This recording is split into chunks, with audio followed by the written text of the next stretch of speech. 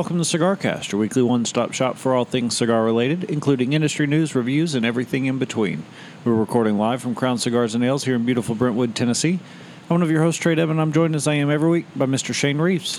Never have I been proven more right than I am in this cigar we're about to smoke. Okay. 2 weeks ago, who was saying every box of cigars should have a date on them? Mm-hmm. Should tell you the year that they're rolled. So we're going to be, my wife got us the Palina Goldie. I made the cry out that I wanted to smoke one, and she found us some and got me a box of them for our anniversary. And I'll thank you, dear. And so Palina Maria Sierra always rolled the Palina Goldie. And then she retired last year. And now it's rolled by Lopez Chino Perez. So do I have a Sierra or do I have a Perez? If they put dates on the boxes, yeah, I would know this information. It's true. Now, am I the only one that cares? Yeah, I think so. Give me your cigar back. Go to the humidor and get something else. You're no longer worthy. You're now degraded. No, you know that's not true. I actually agree with you that dates that they should put the vintage, and I was talking about this with somebody else recently as well. It would be great information to have. If nothing else, it would just make storing to age boxes that much easier, because then you wouldn't have to fiddle with it. You'd know how old it was. But I also think that they should put the region and the seed and all of that information as well, which I know that you take exception to. So, well, you can get too much information, but I would just like it. I would like to know.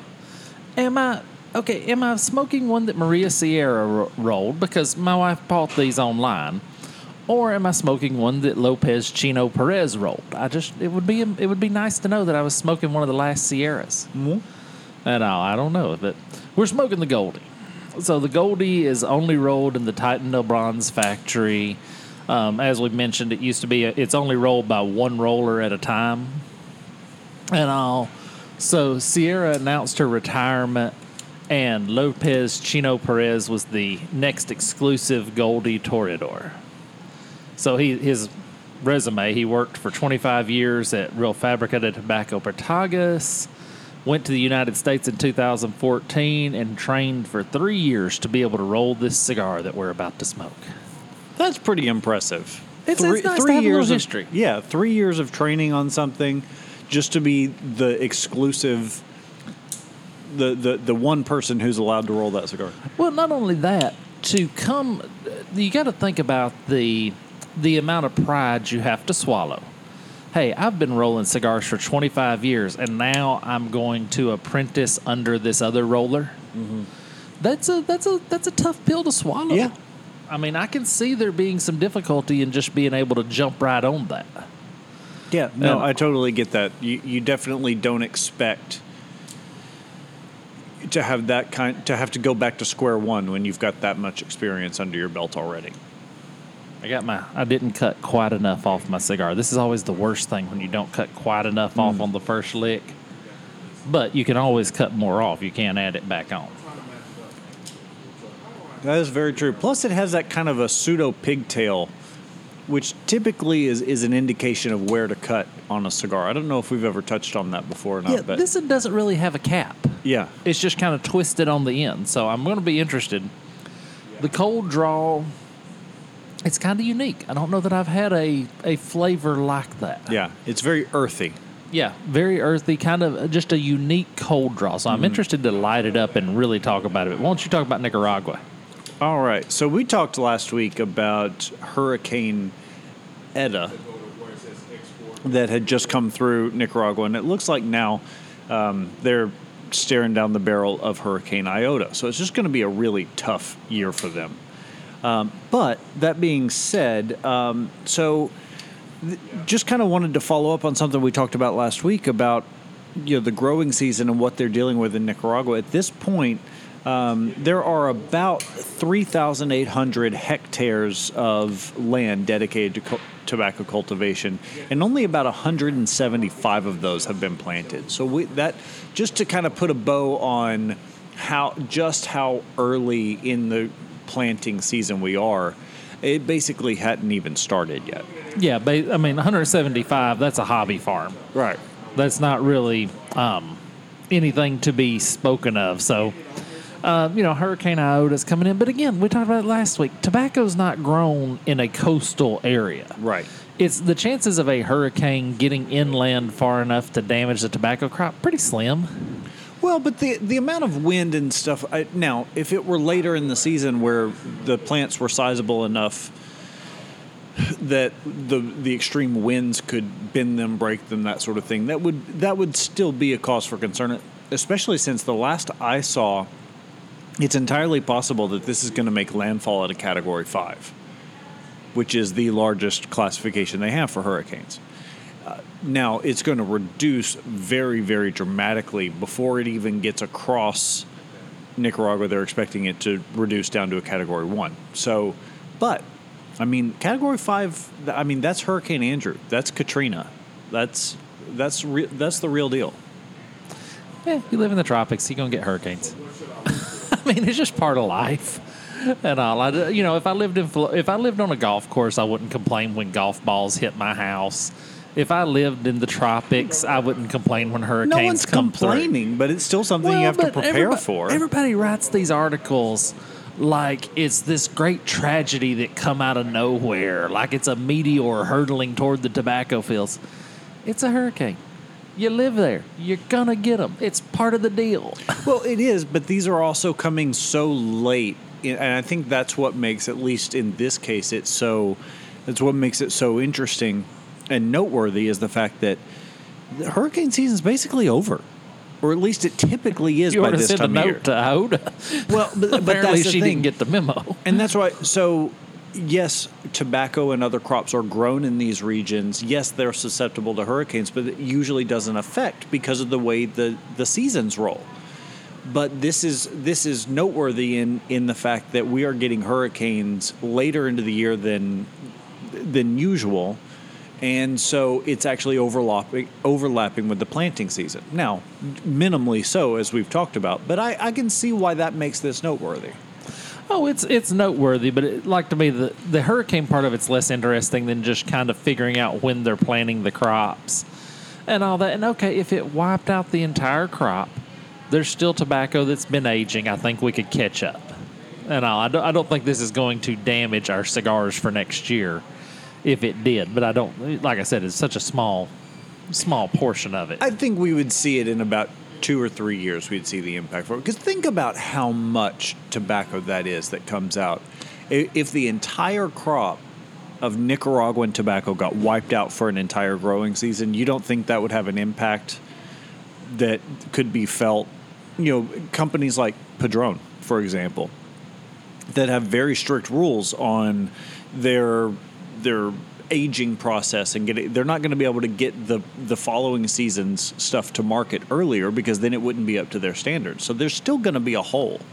My great-granddaddy ran moonshine down in Hardin County, Tennessee. Do you know why my great-granddaddy ran moonshine?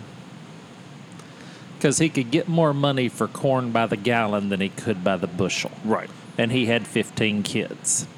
So if the tobacco crop this year got totally wiped out and they needed to play catch up, people that are planting other things in Nicaragua would plant tobacco and it would all come back around.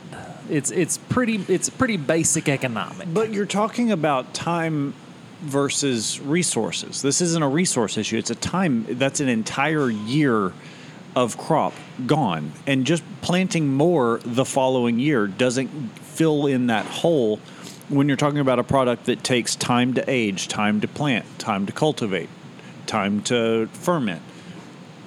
Time is money. And if you lose an entire year's crop, yes, you can minimize the impact. Don't get me wrong. I'm not saying that they'd all be screwed, but it would still, regardless of how much everybody bootstrapped it and came together and rah, they would still feel an impact. Well, I guess I'm probably not in a good headspace for this conversation today because I'm so sick of all the panicking people that every time I turn on the TV or every time I turn around, somebody's panicking. Let me tell you something, folks. If you've got a problem, you've got a problem. If you've got two problems, more often than not, the other problem is the solution to the first one.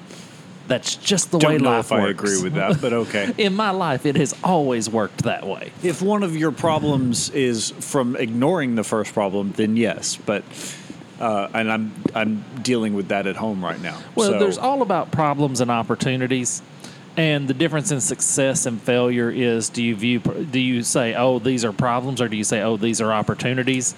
And I think if the tobacco crop got wiped out, it'd be a great opportunity. There'd be some new technology put into place. They'd be trying some different stuff. I'm not encouraging it, but I'm just saying I don't think all the fact that people panic so freely is really disturbing to me. But I don't think this is necessarily panic. But I do get your point. I'm dealing with this with my daughter right now. She's having some trouble in school that we've been working with her and trying to, and she's just still not getting it.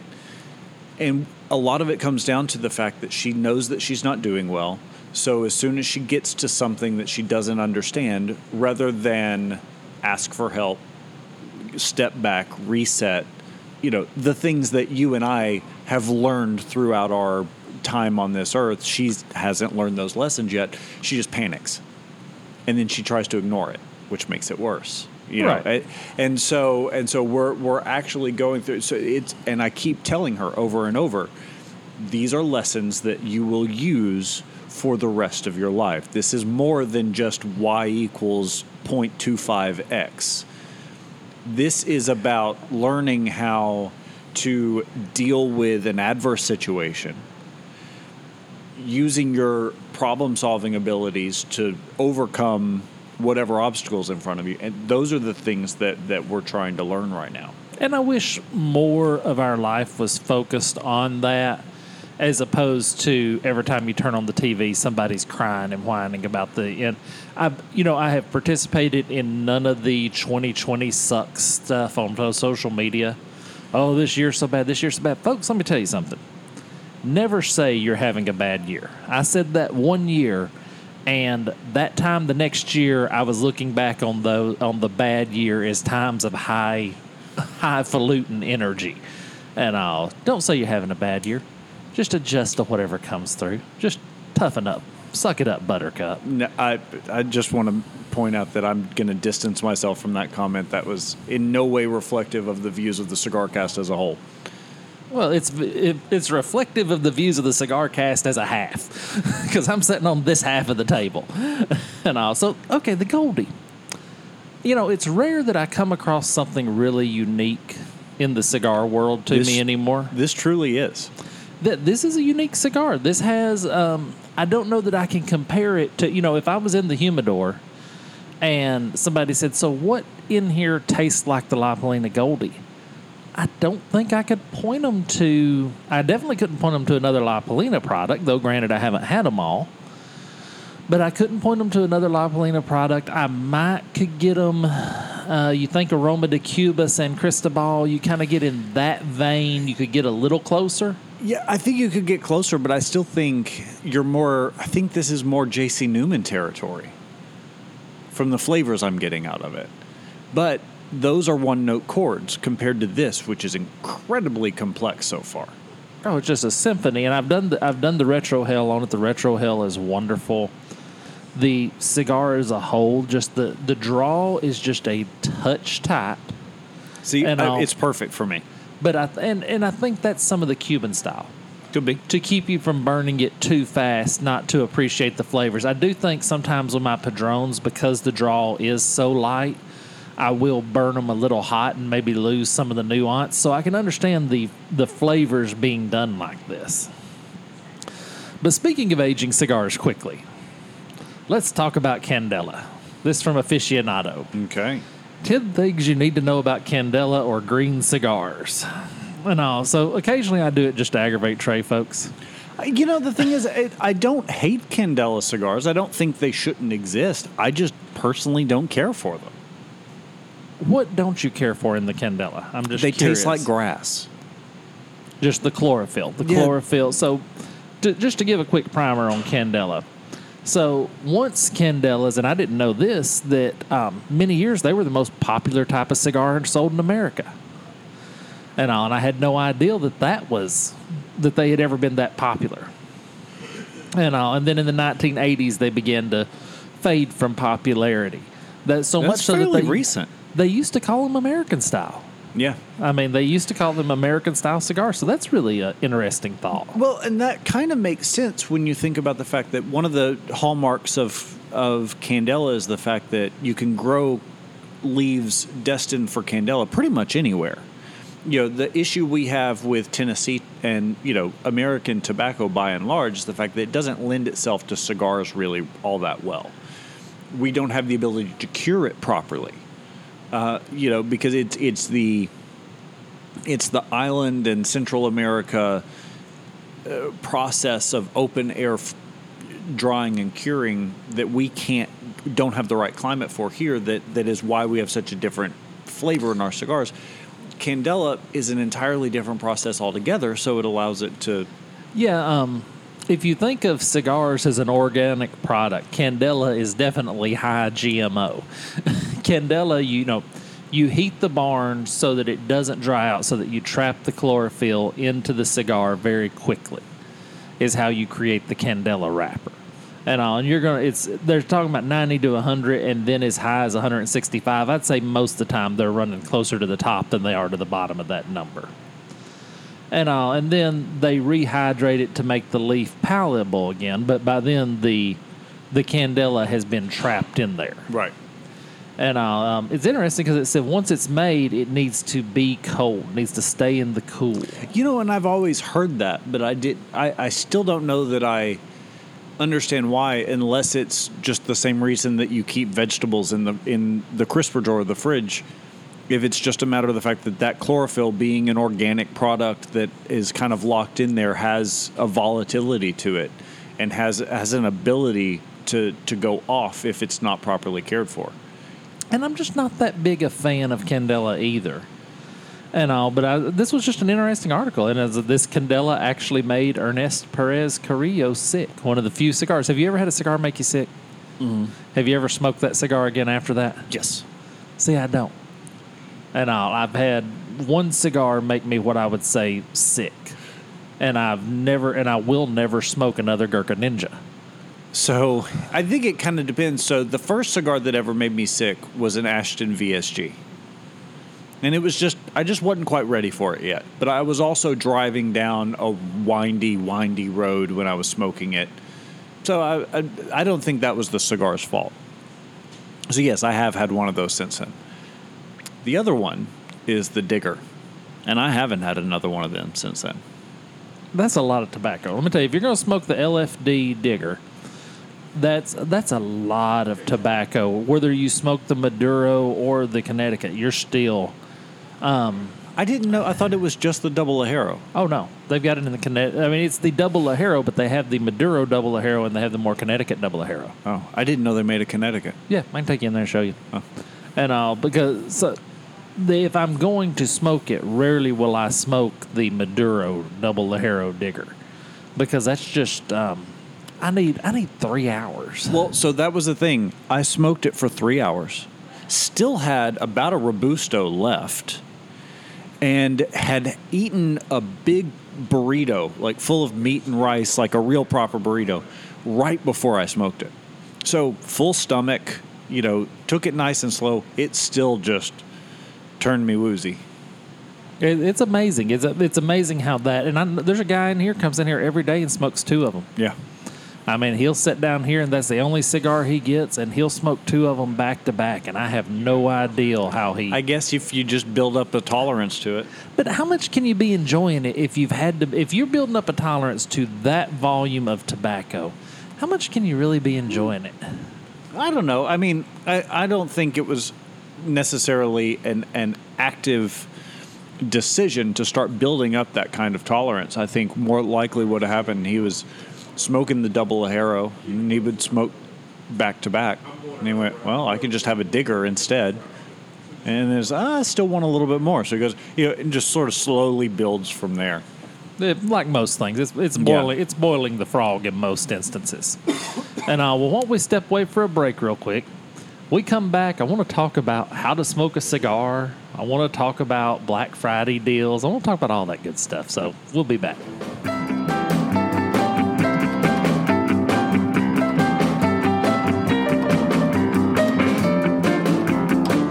Shane here with this week's Cigar Under 8. This week I want to talk about the EP Carrillo Inch. I remember when this cigar come out. It come out to a lot of fanfare. It did. It's a Dominican cigar. It's got an Ecuadorian Sumatra wrapper. And it's a big cigar. It's a big ring gauge cigar is what initially attracted me to it. Yeah, they all come in 60s. Yeah, but it's just a good cigar. Just got a good flavor to it. They blended to the large size well in this cigar. And I think that shows, we talk about oftentimes how the blend is usually made for the Robusto and then just kind of scaled up or down as necessary. This was EP Carrillo attacking that 60 ring gauge cigar with purpose and saying, no, I want something that's going to deliver at that ring gauge. And to my knowledge, he's one of the only people who's ever done that. And I think sometimes people are turned off by this cigar because they do think it's a gimmick cigar, but don't let it pass you by. Try an EP Carrillo Inch.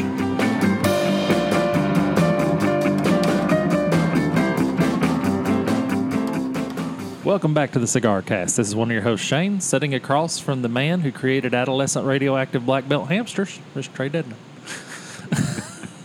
Well, someone's got to fight the Teenage Mutant Ninja Turtles. Well, it seemed to me that it would kind of flow together. There actually was a comic book called Adolescent Radioactive Black Belt Hamsters. That's pretty great. So not quite as popular as the Turtles for some reason. I don't know why that never took off.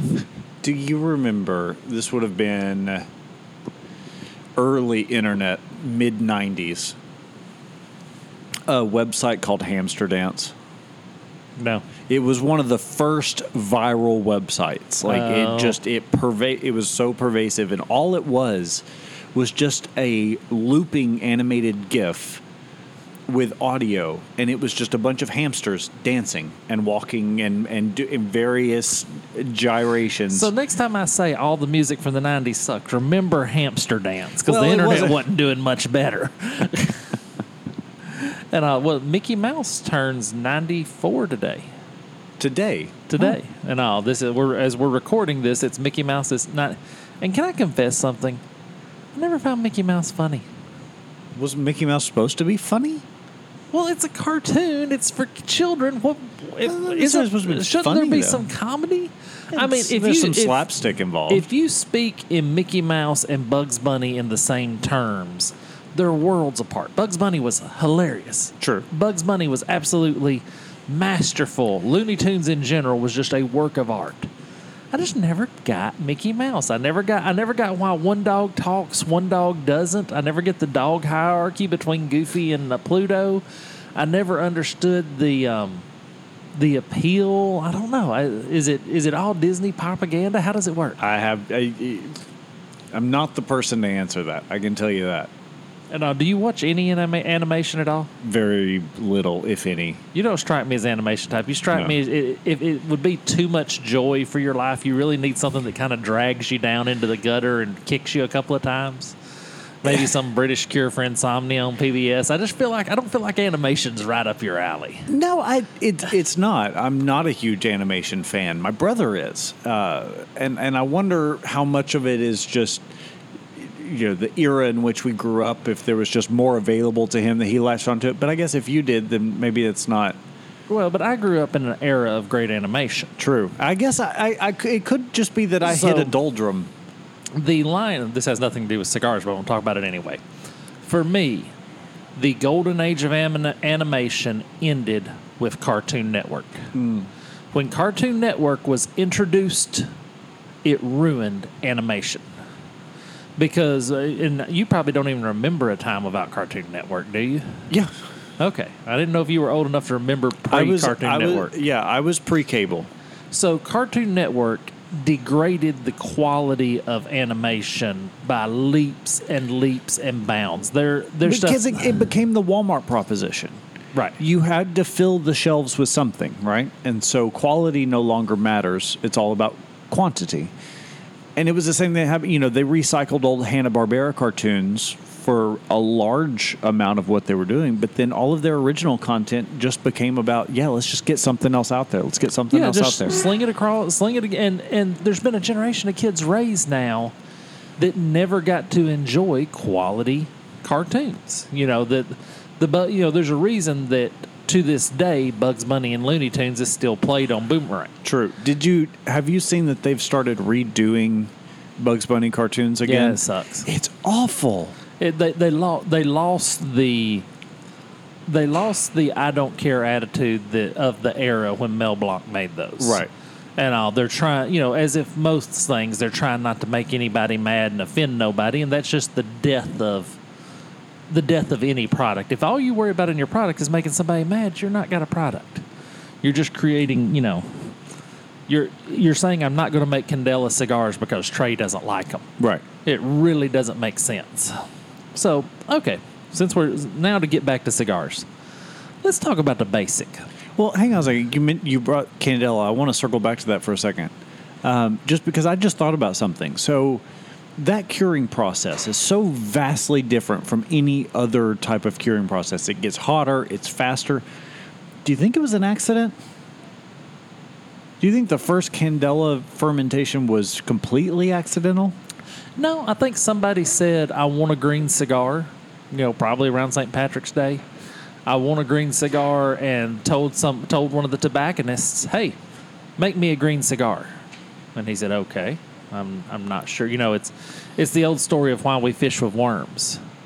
Genghis Khan's cook was told he wanted fish that night, and fish hadn't been biting flies for a week. So he started digging a grave, found some worms, and caught some fish. I think necessity being the mother of invention, I think somebody said, I want a green cigar, and some tobacconist said, okay, well, what if we got it really hot and put it together? I don't think it was accidental. I think it had to be done on purpose. Okay. It just seems, I don't know. I'm sure it was somebody who knows more about agriculture than I do that thought, okay, this is how we could do it. But it never would occur to me that going hotter and faster would mean less brown. To me, that's just hard to wrap my head around. But it is. It's hard to think about in those terms.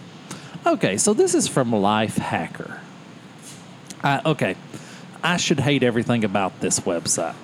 I really should. You hate the term life hack, as I recall, right? I hate the term hack in general, because hack tends to translate into I don't really want to do the work, so I'm going to try to take a shortcut. So I really should hate everything about this, but I give credit where credit is due. This guy, Sam Blum, wrote an article on how to smoke a cigar. And he did a good job. And he's talking about the reasons you smoke a cigar. You have a celebration. You want to, you get a big raise. You do whatever your reason. Then he talks briefly about the different types of cigars. I don't know that I would have had to go into that much description.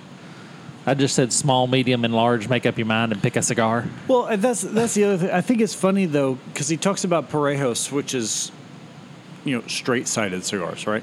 So that's just kind of a general catch-all term. And then I kind of wish he would either have stayed at the high level or done the narrow focus of Corona, Churchill, Robusto. Although I will say, he makes a good point inadvertently here, is that those are really the only three you need to know about when you're getting started. Yeah. You're really gonna. Those are really it. Yeah.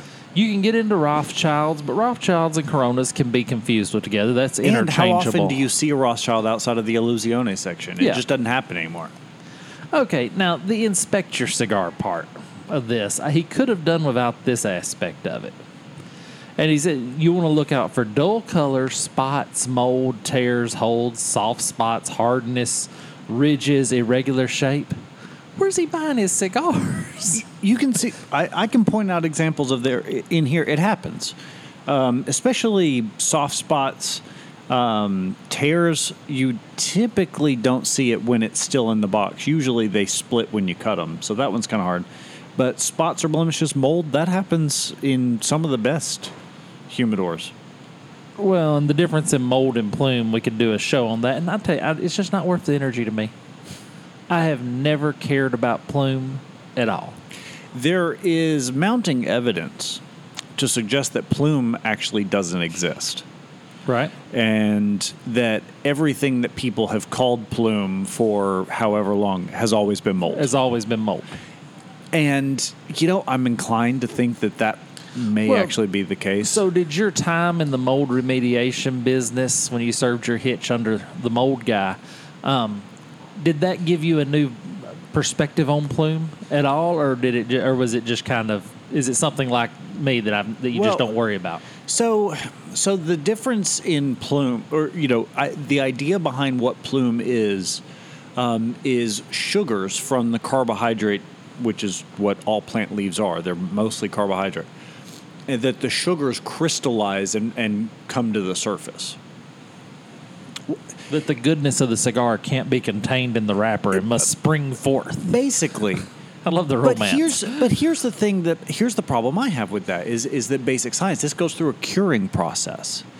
So what that's going to do is it's going to change the protein structure of those bonds. It's going to change the molecular structure of those compounds and change them into something new entirely.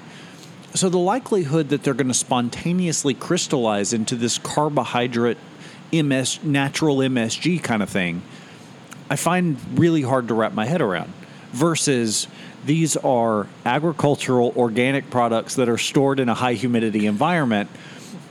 Yeah, the argument for plume is kind of weak at best. Yeah. So now I'm not saying it may or may not be, and I will also say this, following the fact that I used to work in the mold remediation business. I have smoked cigars with mold on them. Unless you have a severe mold allergy or otherwise are immunocompromised or have issues fighting off foreign pathogens, you'll probably be fine. Here's the thing. Cheese is created by mold, and we eat it every day. Mold is flying around in the air around you right now, no matter where you are, no matter how clean your house is. It's ubiquitous. It's everywhere. So if some gets a little airborne from being set on fire and you happen to breathe it in, you're breathing it in anyway. It has to be such massive quantities for most people.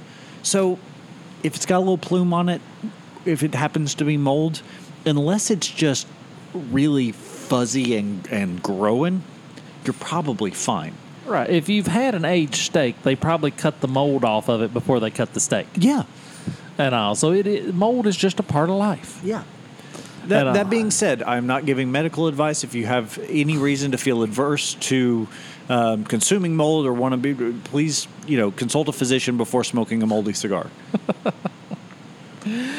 How to cut a cigar. So he does good. He just 2 paragraphs. Hey, cut it behind the cap so the paper doesn't splinter. And I think people get really finicky over the whole cutting thing when it really is quite simple. Put blade to tobacco, do it once, do it quickly and precisely, and be done with it. Well, don't fuss over it. Yeah, don't overthink it. You can overthink it. And also, how to light it. This is speaking of overthinking. Well, now this is interesting because we were sitting around the campfire the other night, and I went deer hunting, and we were having deer camp, and we're sitting around the campfire having a few cigars. We just got through having dinner, and my buddy's wife said, "Well, I'll light your cigar for him," and I had to stop her. Because she had seen me, I put a stick in the fire and got a little fire to it. That's usually how I light one when I'm around a campfire. If I'm around a campfire, I'm not using a lighter. I'm definitely going to have a stick that I just get there. And I had pulled it up, and I had toasted my cigar. I'd held it the proper distance, and I had drew the flame into it. She grabs it and basically jabs the ember into the end of the cigar and starts trying to light it off of that. Oh, quit doing that. And so I am guilty of having to stop somebody and explain to them how to light a cigar properly.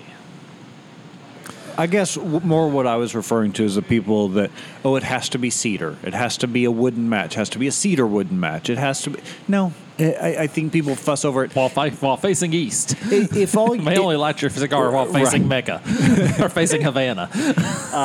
That's funny. No, but I do think people get way too fussy over, it's got to be a butane lighter or it can't be a lighter of any kind. And it has to just, if all you've got access to is a Bic or, cardboard matches from a restaurant, not that they give those out anymore, but if that's all you've got, it's better than nothing.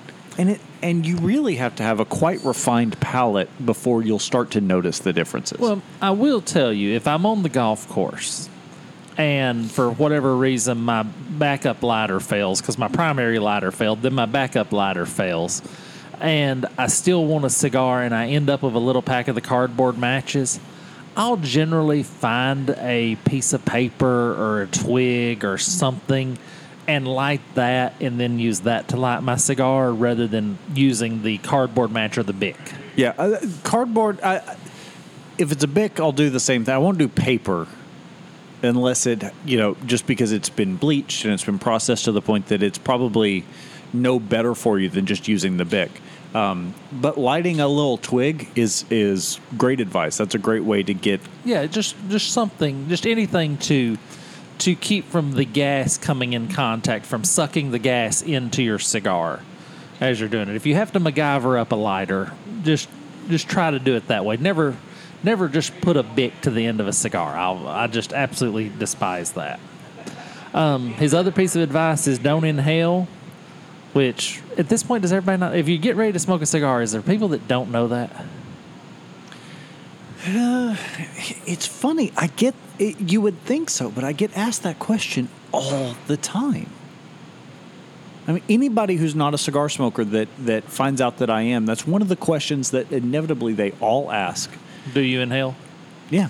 They always ask, do you inhale, and how have you smoked Cubans? And I blame Clinton for that.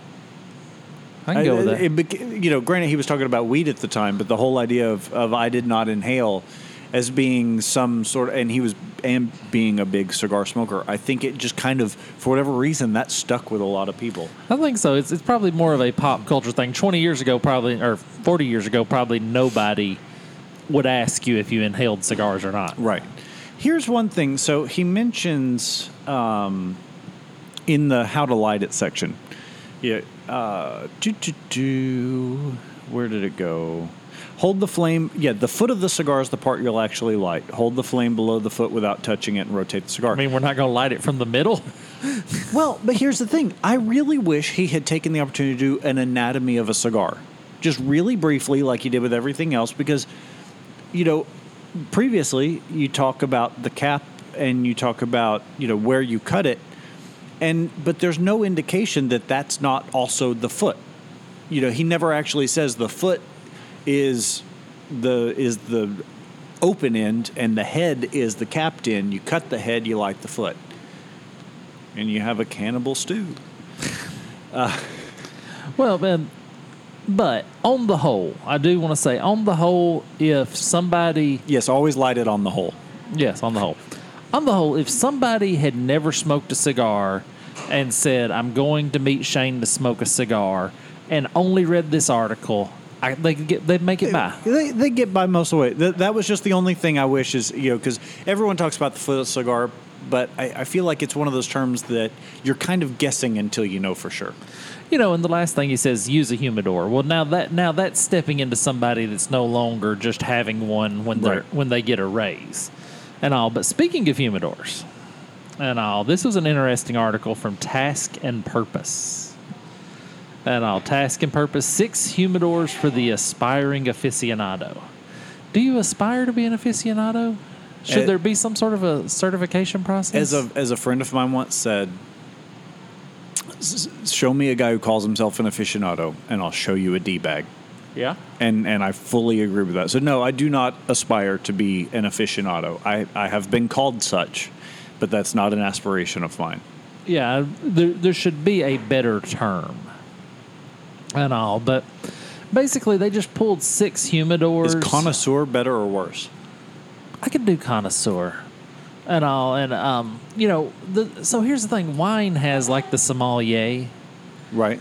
And all. It would be nice if there was not only is this guy a cigar smoker, this is some guy that would help you on your cigar journey. We need a term for that. There actually is one, but it's not widely accepted. and I'll have to look it up after the show and bring it to you. But there is a master tobacconist or some type of designation that you can get. But see, it needs to be. Well, this may be one of those things where we have to invent a word. Yeah. It may be time to invent a word, a cigar tutor or something like that. Yeah. You need something. You need something. You know, when you hear sommelier, that's a dude that knows exactly what he's doing with wine. Right. And you kind of need a term like that for cigars. We found a hole in the market. All right. We'll work on that. So I'm not going to cover all of these humidors. More or less want to talk about the types because that kind of leads into what I want to talk about next. Case Elegance glass topped humidor. Please do not buy a glass top humidor. They don't hold humidity. They can't hold humidity. Yeah. There's not a good way to do it. And if you need to look at your cigars every time you walk by, there's something going on. Yeah. You know, cigars are sensitive to UV light, which that glass is not going to block if it happens to be sitting up on a desk and not in a closet somewhere. Like you said, they let humidity escape. I'm not a fan either. I recognize that they are nice to look at, but I would much rather have a device that's fit for purpose than good to look at in pretty much every case. Which the Zyfel humidor jar. Now, this is just a jar with a mechanical closure with a seal on it, got a humidistat on the top. This, to me, is the most simple version of the humidor and one of the very best. Which is funny because it's made of glass. Is it made of glass or polyethylene? But anyway, I do like the jar humidor. I do think the jar humidor has a valid part of life. I do too. But I also think it's important to note that even though this is also glass, the glass itself in a glass top humidor is not what's losing the humidity. It's the inability to get a true seal between the wood and the glass. Right. Without, you could use some clear silicone and probably seal it up, but then you got silicone exposed to your cigars. You got gas offletting and things like that to consider. But I mean, if I wanted somebody just to, the most basic method for humidor, they're going to keep 5 to 8 cigars and smoke one every 2 or 3 months, a jar, stick it in the sock drawer is perfect. Yeah. I mean, that's just an easy mode. And then the next one, of course, is a Scott's leather cedar cigar case.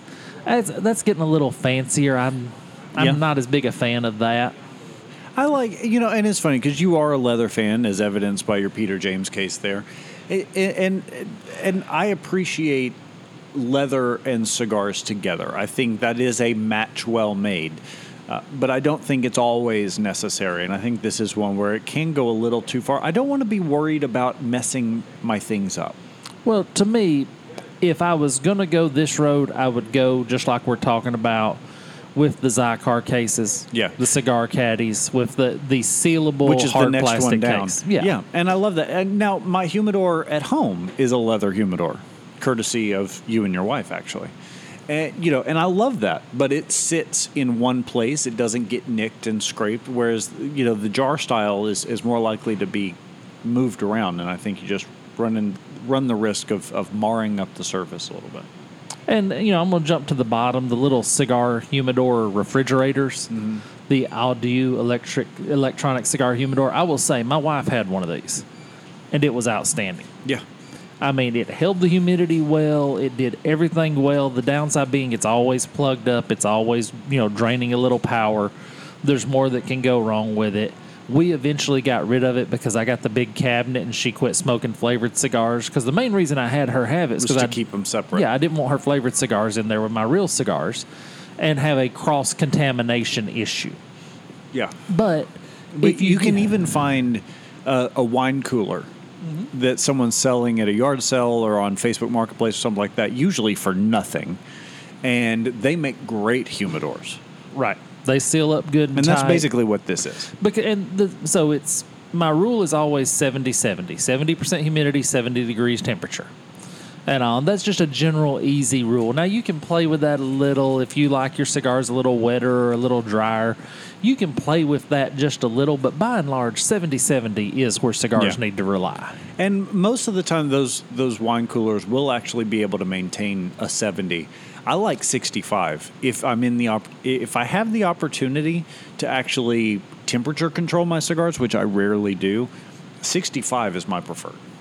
Well, it's 65. But then you go up to 75% humidity. Right. You have or 72. As you take the temperature down, you're going to have to increase your humidification because it's naturally going to dry as it gets colder. Well, so cold air can hold less moisture than warm air can. And so the same amount of physical count of water droplets in the air is going to be a higher percentage of a colder temperature than it is. So, yeah, by virtue of the fact that if you're going to reduce it 5 degrees, you're going to have to increase a couple of percentage points to maintain the same absolute humidity. So, Thanksgiving is coming up next week. And do you have a Thanksgiving cigar tradition? I don't. I rarely get to smoke on Thanksgiving. Sometimes I do. I will this year. I'll smoke a cigar in the morning on my way to lunch. But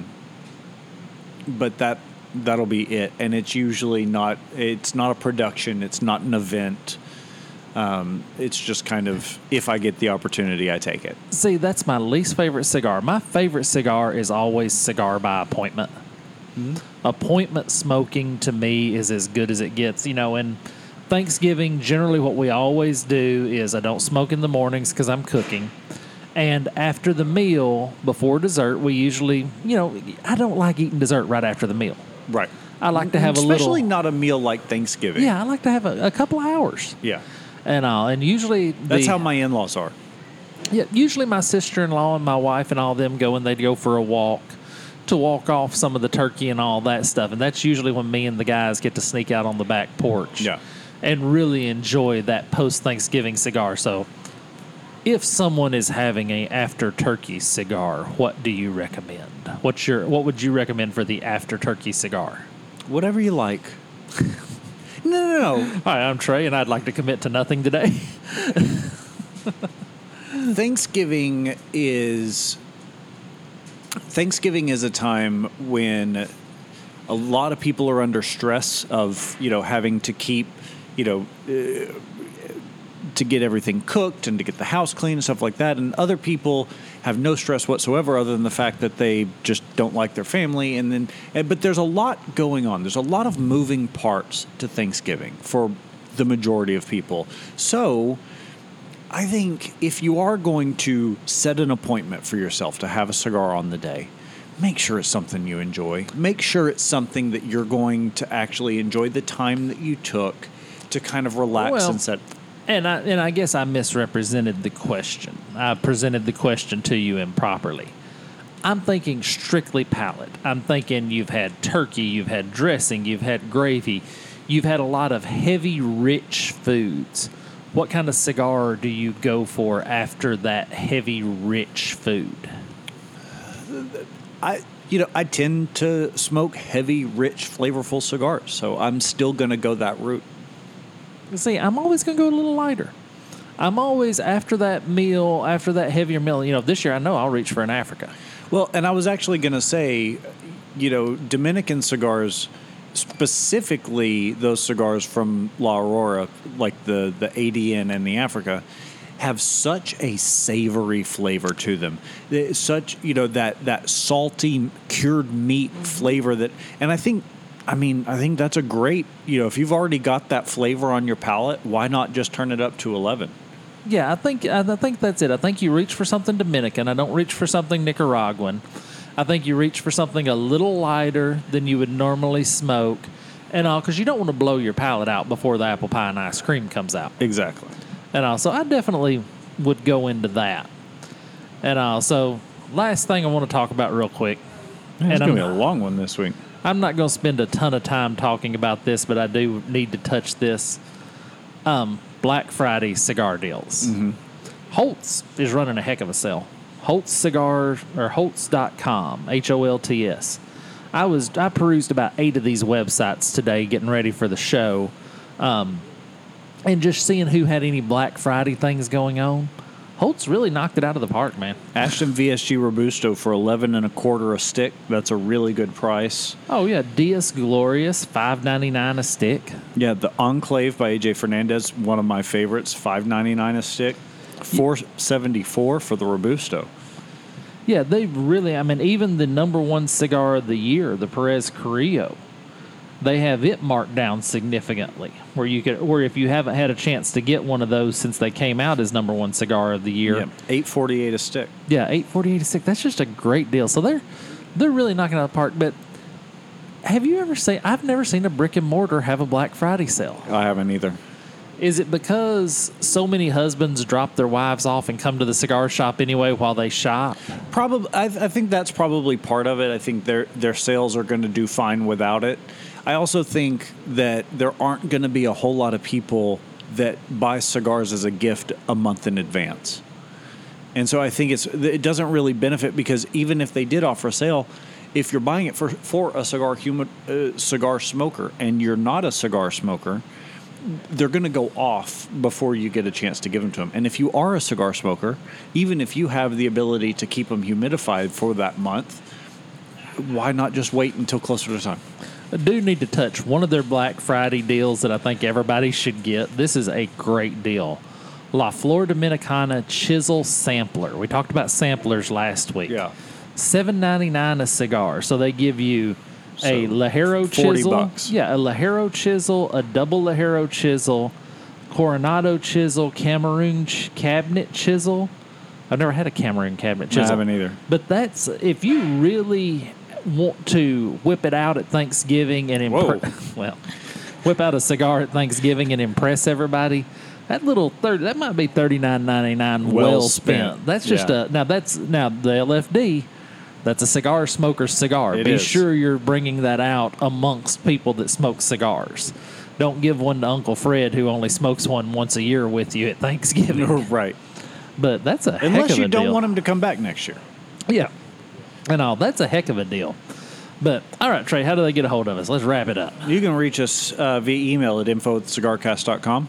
Facebook.com/TheCigarCast, and Instagram and Twitter @TheCigarCast. Well, thank you, everybody, for listening this week. And the Goldie's a 7. Yeah, absolutely. I almost forgot to rate my Goldie. Yeah. Can you imagine the backlash we would have had? That would have been bad. The Goldie's a 7. It's perfect. Absolutely. I could not improve a thing upon this cigar. So I didn't know this was the cigar I needed today, but oh my gosh, this is good. Yeah, I don't feel the need to have anything else. This is just perfect. So the Goldie is a 7. All right. So have a cigar and think well of us.